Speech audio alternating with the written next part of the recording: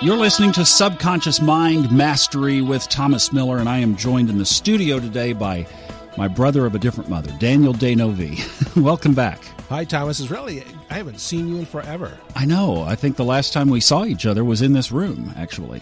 What, 6 months ago? Yeah, something like that. So it's great to have you on the podcast again.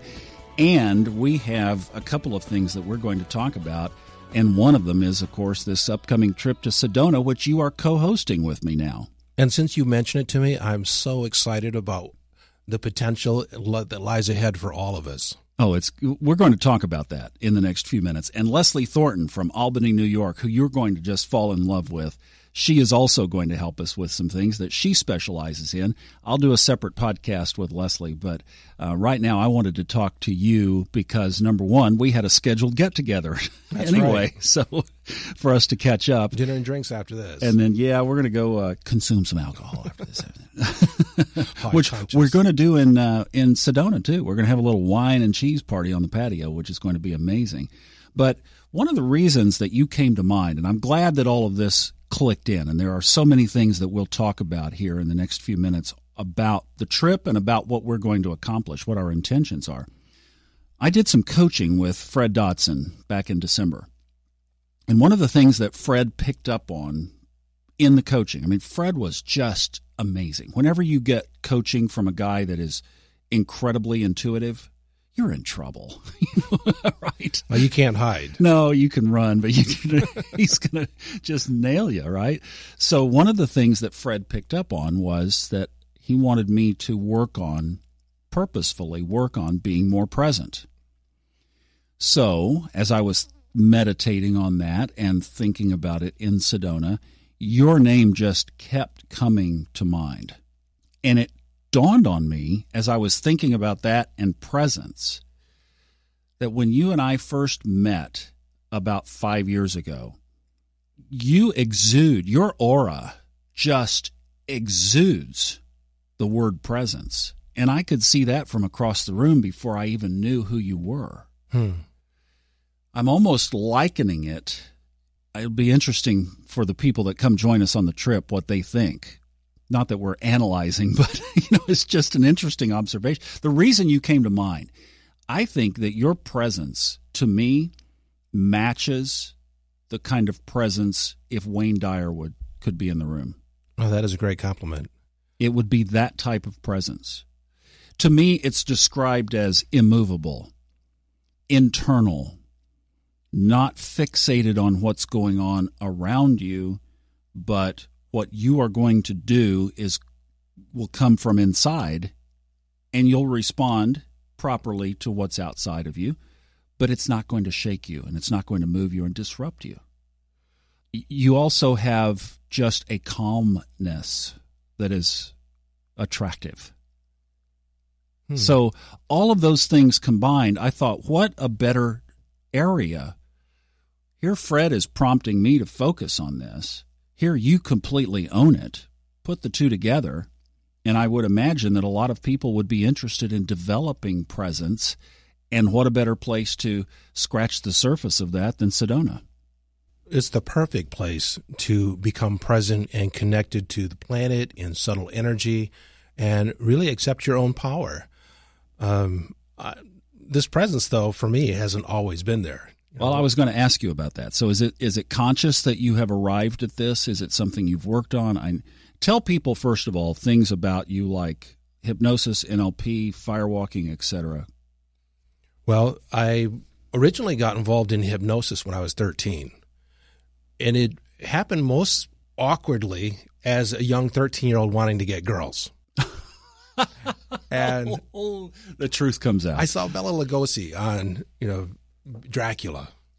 And he has this damsel in his arms, and he's looking at her and says, "Look into my eyes." And she just, oh. I said, I got to find out how to do that. I want me some of that.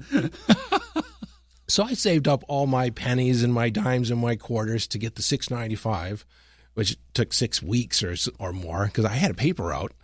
But still, $6.95 was a lot of money. $6.95. $6.95 for this 13-year-old terms hypnosis pamphlet that I ordered out of the back of, I think, Popular Mechanics or something like that. Oh, my word. And that was my first introduction to altered states. And I would hypnotize my brothers. I remember you telling me. I'm the oldest of 4 boys, and they played along in the beginning, and it was great practice, but soon they became bored with my efforts and would have nothing to do with me. So I began to turn my focus on myself. Okay. And I just got curious about how deep in trance could I get. Mm-hmm. And I would be in trance for 3-4 hours. I would levitate my hand and imagine that I have 100 helium balloons tied to my wrist, and my hand would slowly raise up, and it would levitate in space, just holding it out there for, at first, 30 minutes, 45 minutes, and up to 3 hours. After that, it just becomes boring. Goodness. But this whole exploration of inner space, I became extremely fascinated with, because you just don't know where it is. What are the boundaries? Where are the limits? Yeah, it's unlimited. Just like you cannot even fathom the edge of space, outer space. It's the same on the inside. Yeah, that's cool. It's as deep and as much breadth as outer space has, inner space has. So that I practiced a lot with hypnosis in my teens. I was naturally, I don't know if I was naturally shy. I'm an introvert. I restore my soul by being alone. But I became very self-conscious, which is the opposite of having or being present. Mm-hmm. You're so focused on the inner voice, the inner talk. You're not good enough. I wonder what they're thinking about me, and that builds anxiety to the point where I had a couple anxiety attacks. Wow, which are not pleasant. They're not. You feel almost completely incapacitated in the presence of somebody else, and you feel completely naked. So I decided that I needed to shift that for myself, because I wanted to do great things, and you can't do that sitting on the sidelines. Right. And so over the years, becoming more and more present, becoming more consciously aware has been pretty much my life mission. Would you like to know what my life mission is? Have I ever told you? Before you do, I want to know the most important question, though. Okay. Did you get the girls? And then some. What's your life mission? I realized that in my late teens, I kept asking the question, what's the meaning of life? What's the meaning of life? And everyone said to be happy. Well, I realized that most people at the end of their life weren't very happy. Mm-hmm. And then somebody, in fact, it was Wayne Dyer. Oh. He was one of the first public speakers I ever saw. Well, how about that? When I was 18. Really? And he said, happiness is not a destination. It's a way of traveling. Wow. And so I realized that I needed to be happy in the progress.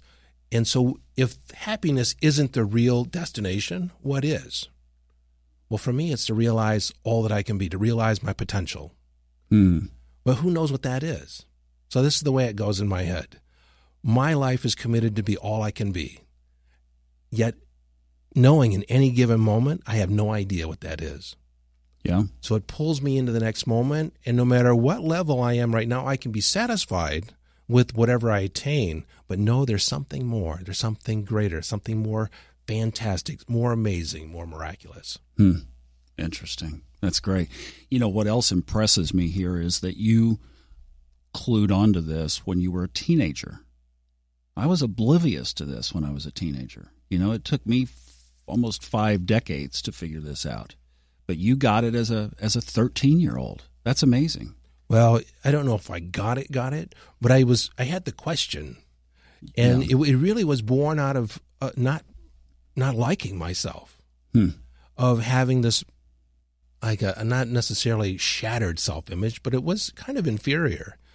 I felt awkward, and I was very much in my head.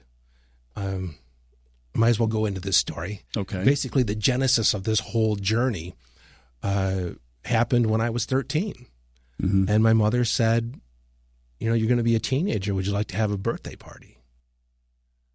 And it like woke me up in a moment, because before that I had just kind of like always been in my head and always this internal dialogue and not really interacted with people. Well, in that moment, I took an assessment of all my friends and everybody I knew. and figured out who I could invite and then who would actually show up, and realized that virtually nobody would.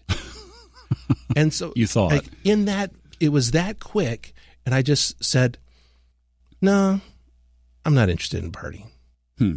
But I realized that I didn't have any friends. I didn't know enough people that I felt friendly enough with that I felt comfortable inviting them to my birthday party. So I began reading books, how to win friends and influence people, how to hypnotize people. Oh, my goodness. It was interesting.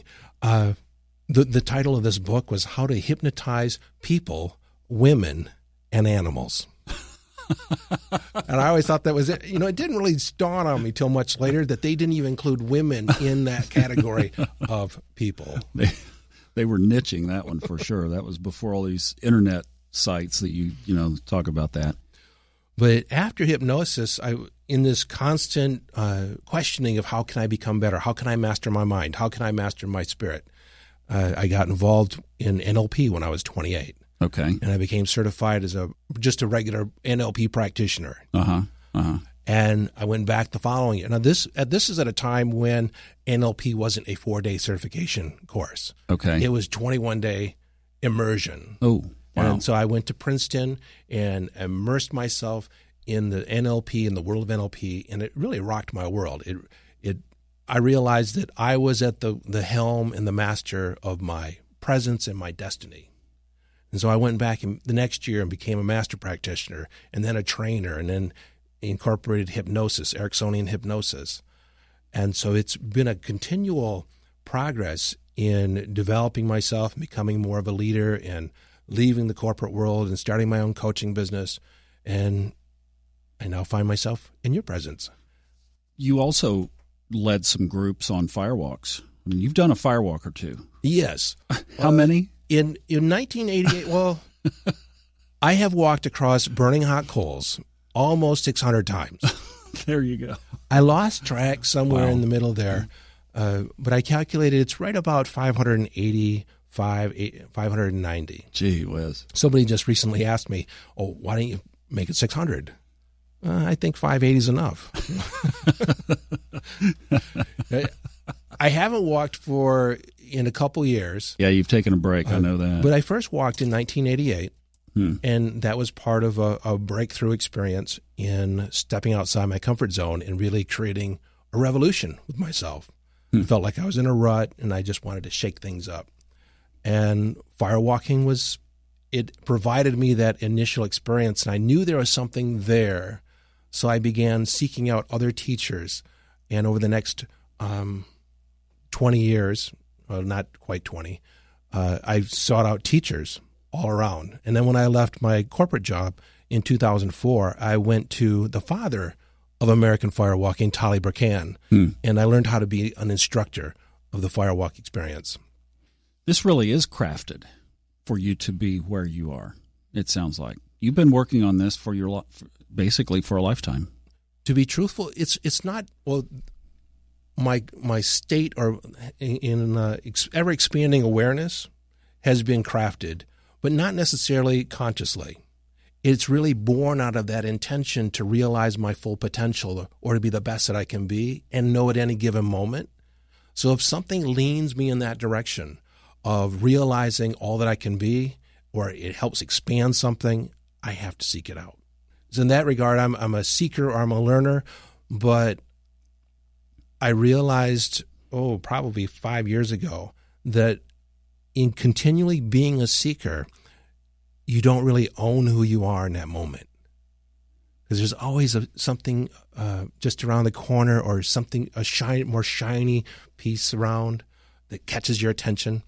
And without really owning your sense of self and being comfortable in your own skin, I think that's where that sense of presence comes. I've actually arrived at a point where I'm comfortable in my own skin. Where I don't really feel like I have to impress somebody else. I don't feel like I need their approval. And that really gives you a sense of presence. And you recognize it in people. It's that source of charisma, is that presence. And not only and being comfortable in your own skin, but being present in the moment and being present with somebody else and looking them in the eye and hearing each and every word that they're saying and hearing the nuance in how they express themselves and what is the message behind the message. When you think about teaching this to other people, what are some thoughts? So we've been discussing this as you're going to lead some group sessions. You're going to express this. You're going to teach us in Sedona. What are some of the things that you've thought about or that you've done in the past where you communicate how to be present? Well, one is a short meditation, actually getting reacquainted with your body. Most people have a body, but they're not in their body. Mm-hmm. And their mind is every place else except connected to the messages and the intuitive guidance and the energetic fluctuations inside their body and knowing what the difference is from moment to moment. And so part of that is just learning to pause and pay attention, just tuning your focus. Conscious awareness is just opening up to becoming aware of more than what you're currently aware of, and not necessarily labeling it or categorizing it. Just start noticing. So that's one.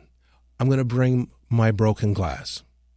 So people will have the opportunity to walk across barefoot broken shards of glass. Okay. Now, I've had hundreds of people do this. No one has ever cut their feet. But we'll do that the last event. I think it should. I think it should be one of the first. I think you're right. I think you're right. And it's more than just a parlor trick. In order to do it, a person has to be completely present in that moment. Yeah. To do it comfortably. What a great way to start it out, for sure. And then there's some group exercises of just being with and looking at the other person in the eye and not saying anything and just being present for somebody else. If you've ever done that, that's a deadly exercise. I don't know how many folks listening have ever done that, where you do it for a long time, extended contact. I've seen people do that and start weeping, and seen people do that and develop instant, lifelong friendships, like brotherhood type or sisterhood type friendships, and not a word was spoken. Right. It's amazing. We've all heard it. The eyes are the windows to the soul. Yeah. And so when we have that intense eye contact with somebody else, we feel vulnerable. We feel naked. Mm-hmm. And we feel like we have to say something, like we have to fill the silence. But you can see in there. You can. And it is quite perceptive. And then sometimes I've seen it as well where people do it and there's not a connection. There's actually a disconnection. They get uncomfortable with it. And that's all being about present on what's coming up for you. Mm-hmm. Like there's no real goal or desired outcome of the exercise except for you to become present to what's coming up for you. And that's what I see the whole Sedona trip being, is an exploration to inner space. And sure, the scenery is beautiful and the energy is going to be dynamic and you're going to meet people and people that you'll probably, like you probably said before, that lifelong friendships or connections, brother from another mother or sister from another mother. Mm-hmm. Yeah. You mentioned, we were talking about the dates, and getting any group of people to clear 5 days of their calendar is a remarkable feat in and of itself, right? Especially today. But you had some really good comments about how to frame up these dates that we've chosen of April 20th through the 24th. Well, it really comes from how you were able to secure the rooms to begin with. When we first talked on the phone, it was questionable whether or not you'd even be able to get the rooms. I had to go to several hotels, to be honest. It's their busy season. I think we said then, if it was going to be a real struggle, an uphill battle to get these rooms, these blocked out, then, let's seek another date. Mm-hmm. But if you can get the rooms, then it's a done deal. Right. And that whoever can be there, whoever can arrange their life in such a way in order to be present, then they're the ones that are supposed to be there. And if the dates don't work out and they can't change their life around to make it work, then they come to a different event. And there will be other ones. This is the warm-up. There are going to be quite a few others. You mention that in correlation to other events that you and I have attended together. You and I met at Landmark Education. And as you say, here are the dates, and then you have to make those dates work. You have to make that particular time work. Yeah, a lot of people say, well, the dates don't really work for me because I had some other plans. And if you really want to be somewhere, if you really want the course, you really want the material, you make your life work. You change things around in order to make the schedule work.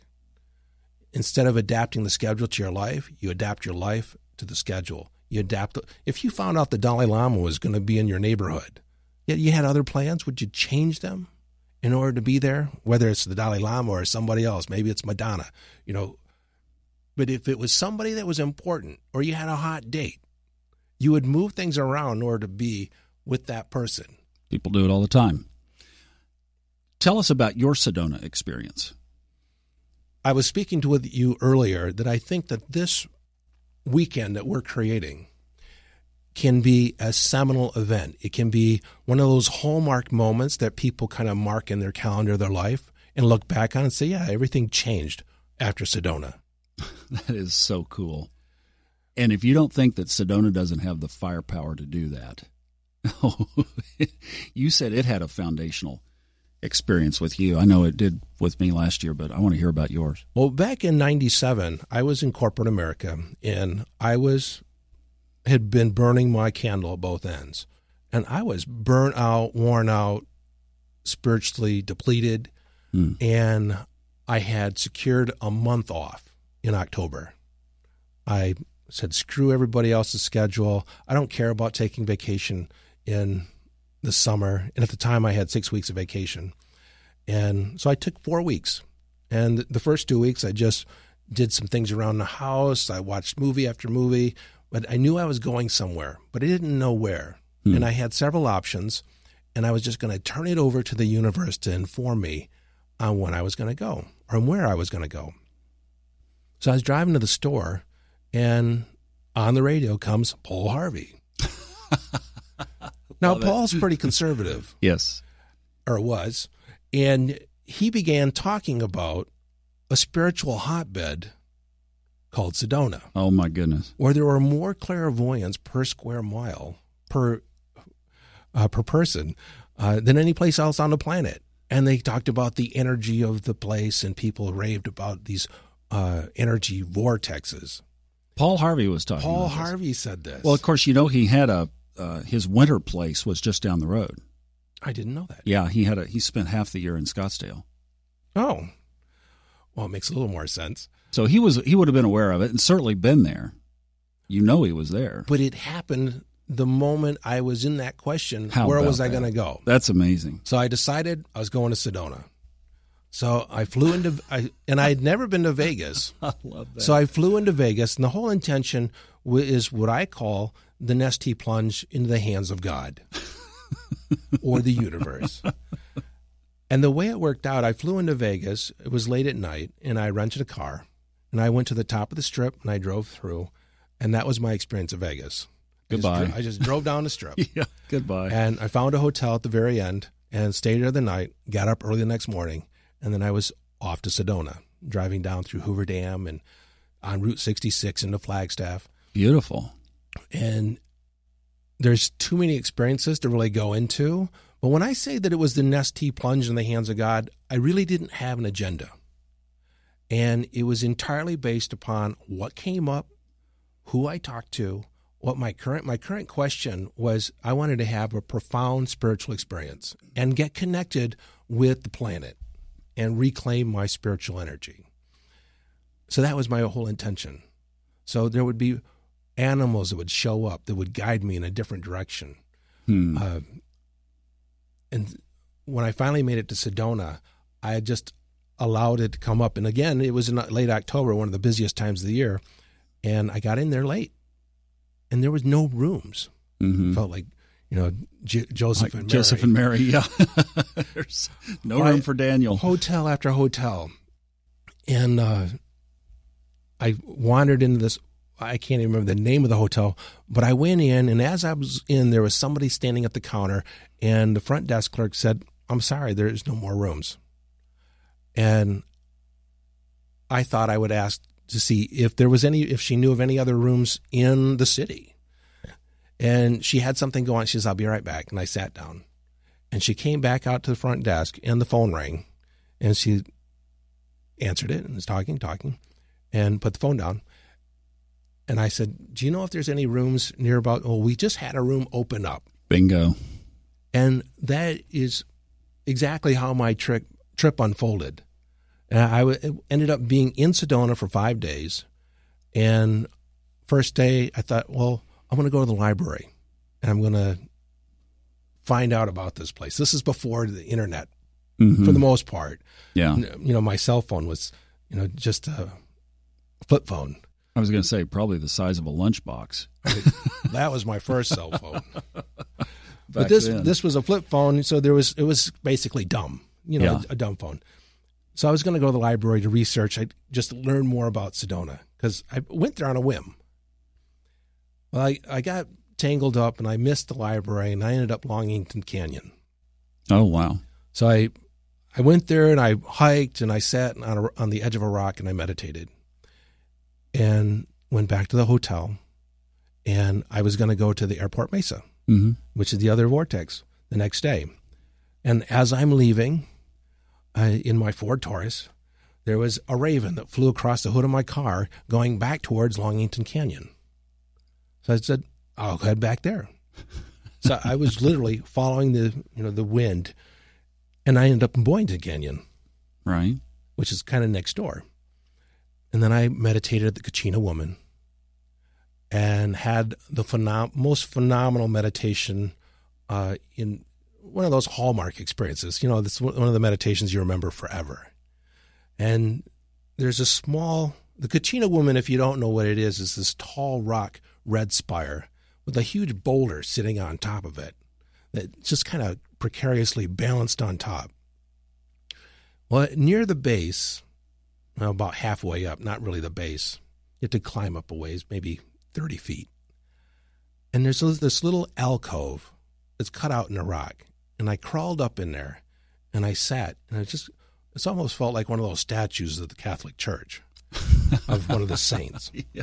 So I'm meditating in this little alcove in this rock, and I could feel the energy pulsate through me. Ooh. Kachina Woman's considered to be one of the more powerful vortexes. I was going to say, you were in a real hot spot right there. And I heard something, and I opened my eyes just a little bit. And the trees across the valley there were just a flame of energy. Purples and greens and yellows just shimmering off the top. I'd never seen an aura before that of the planet. Yet everywhere I looked, I could see the energy just shimmering. And it must have been the next moment right after that, I heard the call of an eagle. And I looked up, and just over the edge of the cliff to my right, a golden eagle flew down, swooped maybe 20 feet in front of me, did a nice bank, and then flew back again in front of me and back up over the cliff. Wow. And, I'm a firm believer in totem animals, and that was my spiritual connection. I was definitely regaining, and it was a spiritual messenger that I was in the right place at the right time. You got me almost choked up. That's beautiful.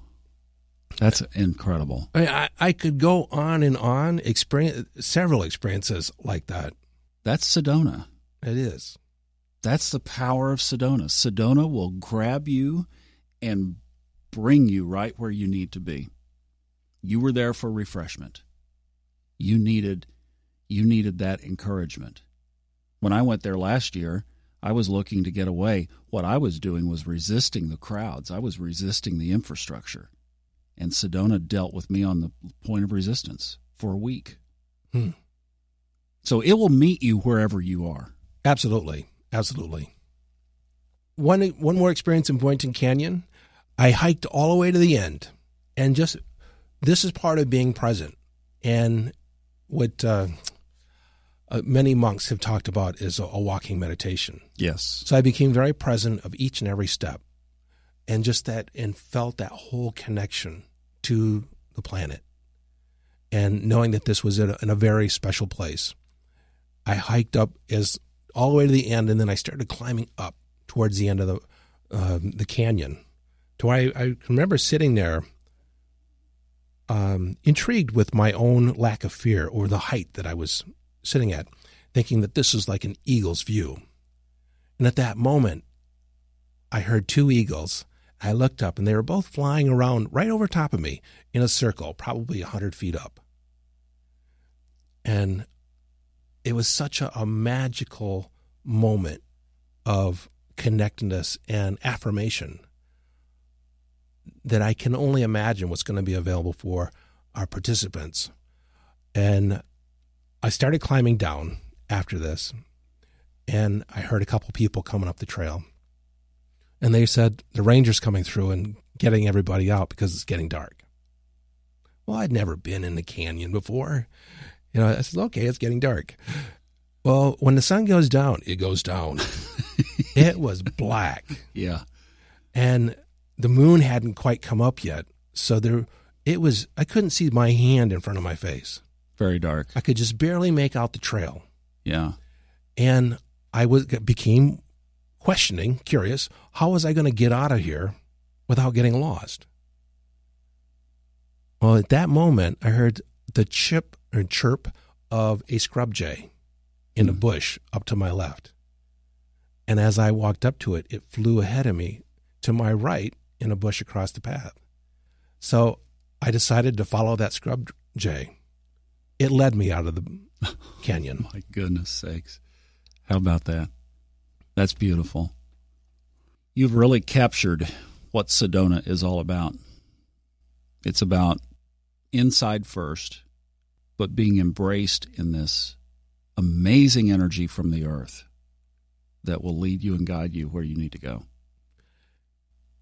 If you haven't been in a high energy place, it's really hard, almost difficult to describe exactly what the feeling is like. Sometimes it's like a little dizziness. Sometimes you feel the vibration in your body. Sometimes you have this crystal clear awareness. And it really moves through you. It's almost like being at the hands of a powerful energy healer, and allowing that energy to move through you and allow your own body and soul wisdom to utilize that energy in the most effective, amazing way for you. That's a great way to express it. I felt it very strongly this time at the top of Cathedral Rock. Last time, when I was there last year, I didn't go up to the top. I went to the state park, which is by the river.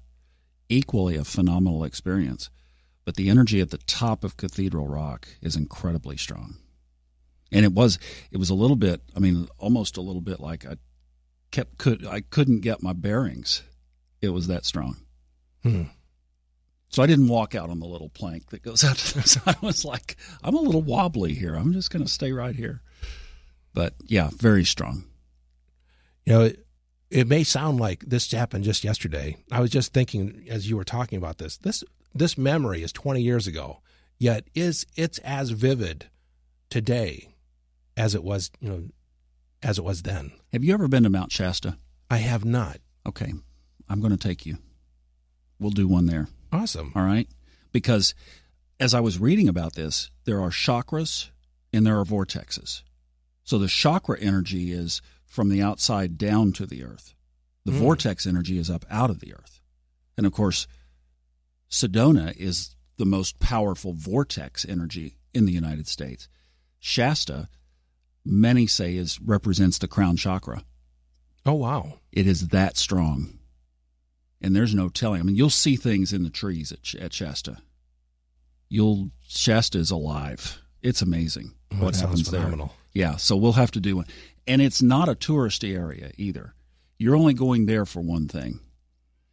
And that's one of the separations of this trip, too, is there's a tourist element to Sedona. There's beautiful shops there and just there's jewelry. some galleries, yeah. And then I picked up a crystal amethyst that's just the deepest purple you could ever imagine.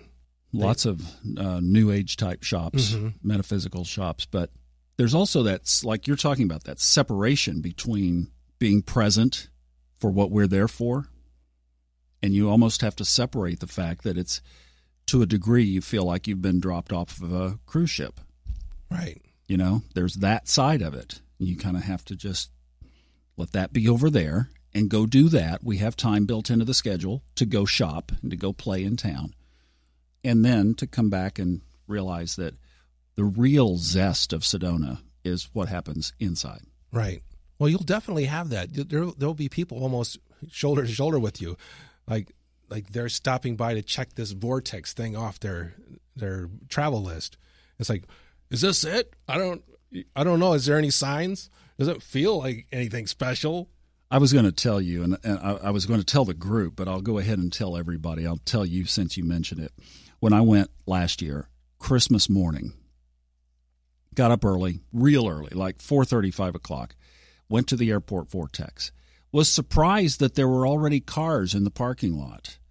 But I got up, there's one tree. Now it has a rope around it. They're trying to keep the footprints, from touching up quite so close because there are so many people that go there. But then you could go right up to it. I have this little camp stool that will be in one of the videos that kind of did an equipment list video for people. And I sat down under the juniper tree and I started to meditate. And about 15 minutes into this, I heard a couple that were coming down the path from, there's an observation area and you can take a half a mile hike down. I guess they had been up early hiking. I don't know. But here they come down this trail. And the guy's kind of big like me, he's tall and broad-shouldered, and you can hear it, you hear footsteps coming, right? And I'm talking, this is probably about 10 till 6 on Christmas morning, okay? And he comes running over there, and he sees me under this juniper tree, and I open my eyes, and I look over, and he goes, "Where's the vortex? Where's the vortex?" And just big and bold, and he was just, "Where is it? Where is it?" Well, the airport vortex, if you remember, there's this real steep hill that goes right behind on the back side of it, right? And it's like if you were to walk back there, it would be a little tipsy. And the little mean side of me thought of, Thomas, over to the little bit to the left, little more, little far. That's it right there. But that's the point. The vortex is in here. Yes. The vortex is inside of us. It's not where you are if you're by this tree or that rock. The vortex is inside of us. And when that connects with the energy around you, then that's the powerful combination. I agree. And quieting the mind and just shifting your focus to be able to tune into that vibratory eminence and be aware of the subtle energy all around you. Because it's so prevalent in Sedona, it doesn't take a lot of intention to get yourself out of the way. And I think I said this to you earlier. What's available to people after they visit Sedona and they intentionally connect with the earth and connect with these energies, that they'll be able, it's almost like training the mind and training your awareness to become aware of all the subtle energies, not only there, but everywhere else in your life. It's like it's a fine tuning of the instrument. So you can now, it resonates, you pick it up, you walk into a room, and this doesn't feel right. You go to a restaurant and they sit you at one table. No, can you set me at that one there? I like that one. It drives the waitress or the hostess kind of a little crazy, but because I usually never want to be where they want me to be. I'm the same way. Yeah. But you pick up the table that has the most luminance, that is most attractive to you, and it really doesn't make any difference to anybody else, but it makes a world of difference on your experience and how you metabolize that meal, and it's becoming that intentional about all the different little facets of your life, and realizing that you are the creative force. You and I could go on forever. This is going to be good. Y'all need to just come join us. Listen to Daniel and I will kick stuff around. But I was at a restaurant the other day, And that very thing happened. The table behind me was empty, and then 4 people came.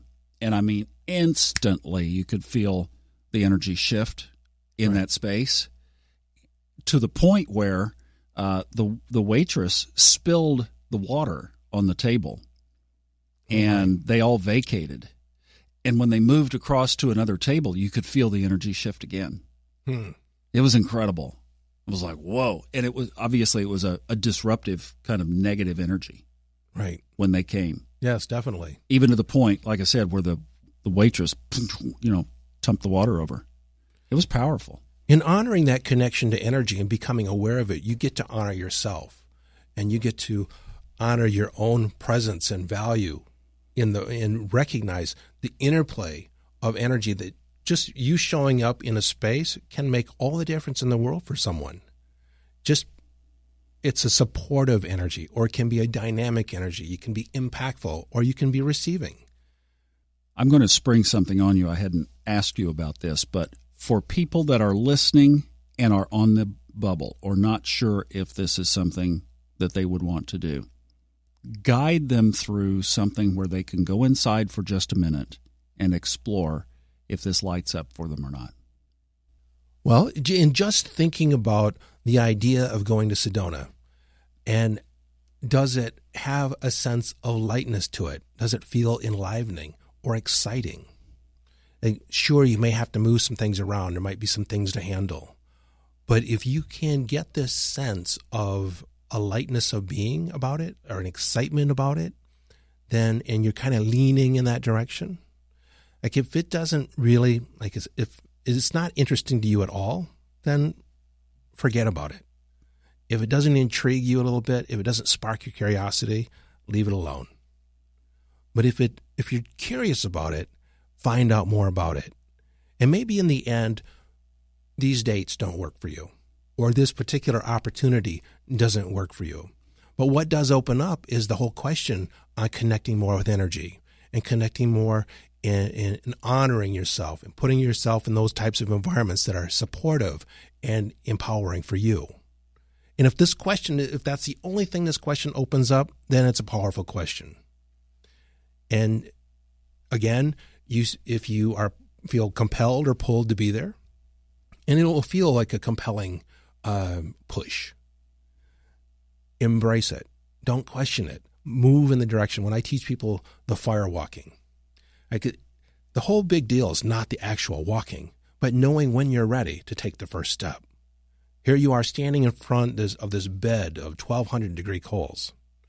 And if you feel the fear, then you're focusing on the obstacle. You're focusing on what can go wrong. But when you focus on your true intention, which is to walk to the other side, and you focus on the benefit of this trip, the potential benefit for you, and if that enlivens you, if that sparks and wants you to pull yourself forward, then just fall into it and start taking the steps in order to make it happen. And again, if you start coming up against a lot of resistance, first look inside you. What are you being resistant about? Are you resistant to honoring yourself? Are you resistant to opening yourself to new experiences? Or it could just be that this isn't going to work out for you. But it's in that whole questioning process of determining whether or not this is the right trip for you is going to open you up. And as soon as you make the decision, this trip, the whole intention behind it is going to start working in your life. You're going to have interesting conversations. You're going to have, Paul Harvey talk to you on the radio. Weird synchronicity will start to happen. You'll see that the universe is conspiring in your behalf in order to make this happen for you. But you have to take the first step. Man, I'm so glad you're coming. Thank you so much for this time together as well. You're a dear friend. My pleasure. We really could talk for a long time. Oh, we could. We could. If these were the days of tape, we would already have burned up a reel. Good thing it's digital, right? Absolutely. But this is what the trip is going to be. We're going to be doing a lot of this. And yeah, I've put down an itinerary, but it's very much written in print and pencil, so that when these things come up and redirect us in a different direction, then This isn't to pound through some agenda Right. in 3 days. This is about to experience the magic of Sedona like you've talked about. And we will. This is going to be incredible. So if you are interested, come join us. You can send me an email, and I have the details of the cost, the hotel, how to get there, all of that laid out in an email. So rather than, I don't want to bring that into this space. If you're interested, contact me. And then everything that we've been talking about and what Daniel just said will unfold if it's supposed to happen. So it's Thomas@subconsciousmindmastery.com or the comment box on the website at subconsciousmindmastery.com.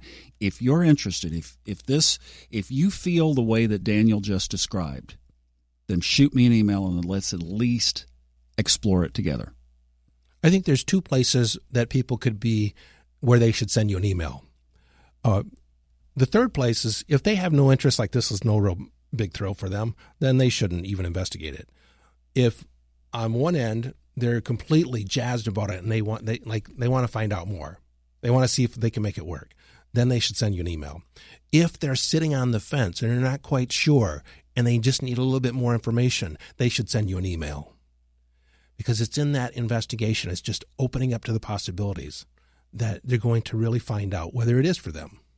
I think, you bring up a great point just a life lesson. Forget about Sedona for a second, but just a life lesson of when you do feel like leaning into something like that.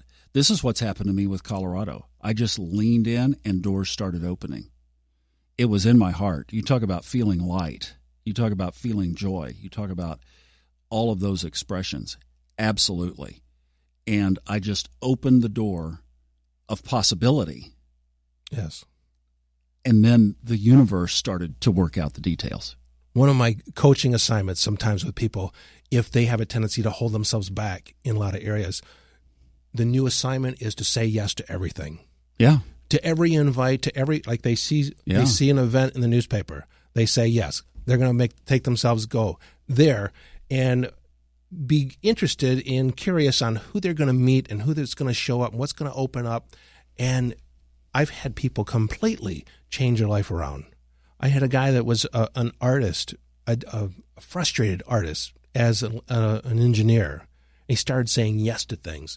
And a year later, he's selling pieces for $20,000 in California because he started connecting with the right people and kept talking. I said, every person you talk about, you're no longer an engineer. You're now an artist.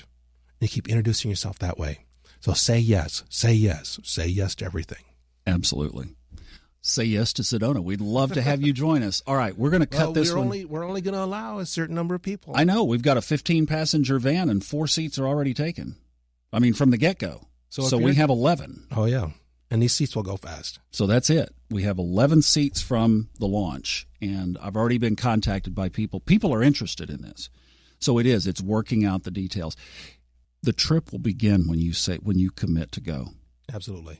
You and I are going to go from here and go talk about this and some other things in our life. But already I could tell from what we talked about before we hit record, for you and for me both, the trip is already happening. And the magic of Sedona is already happening.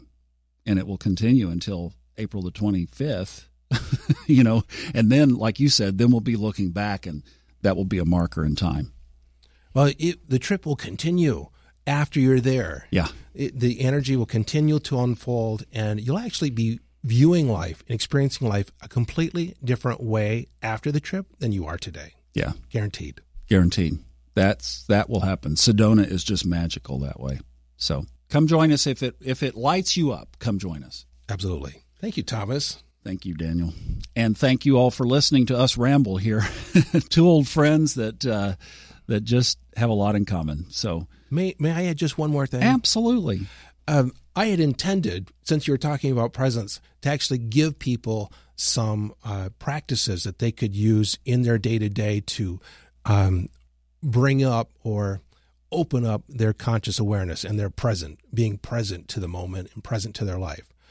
We don't have time to go into that, but I'll put something together in a PDF or something, and I'll let you know what the link is, and you can fill it in.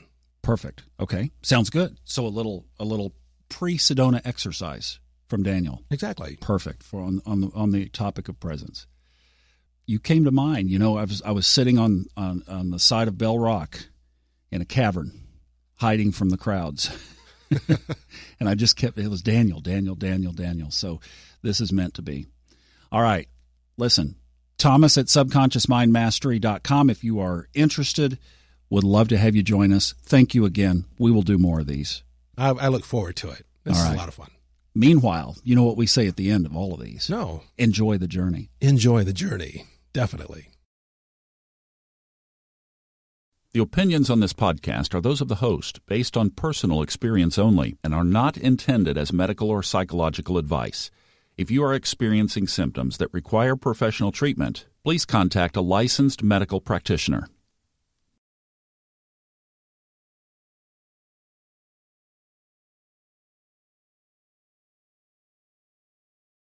The stories and opinions expressed on this podcast are independently those of the host and guests and are not intended to be taken as medical advice or to replace medical care from a licensed professional when appropriate.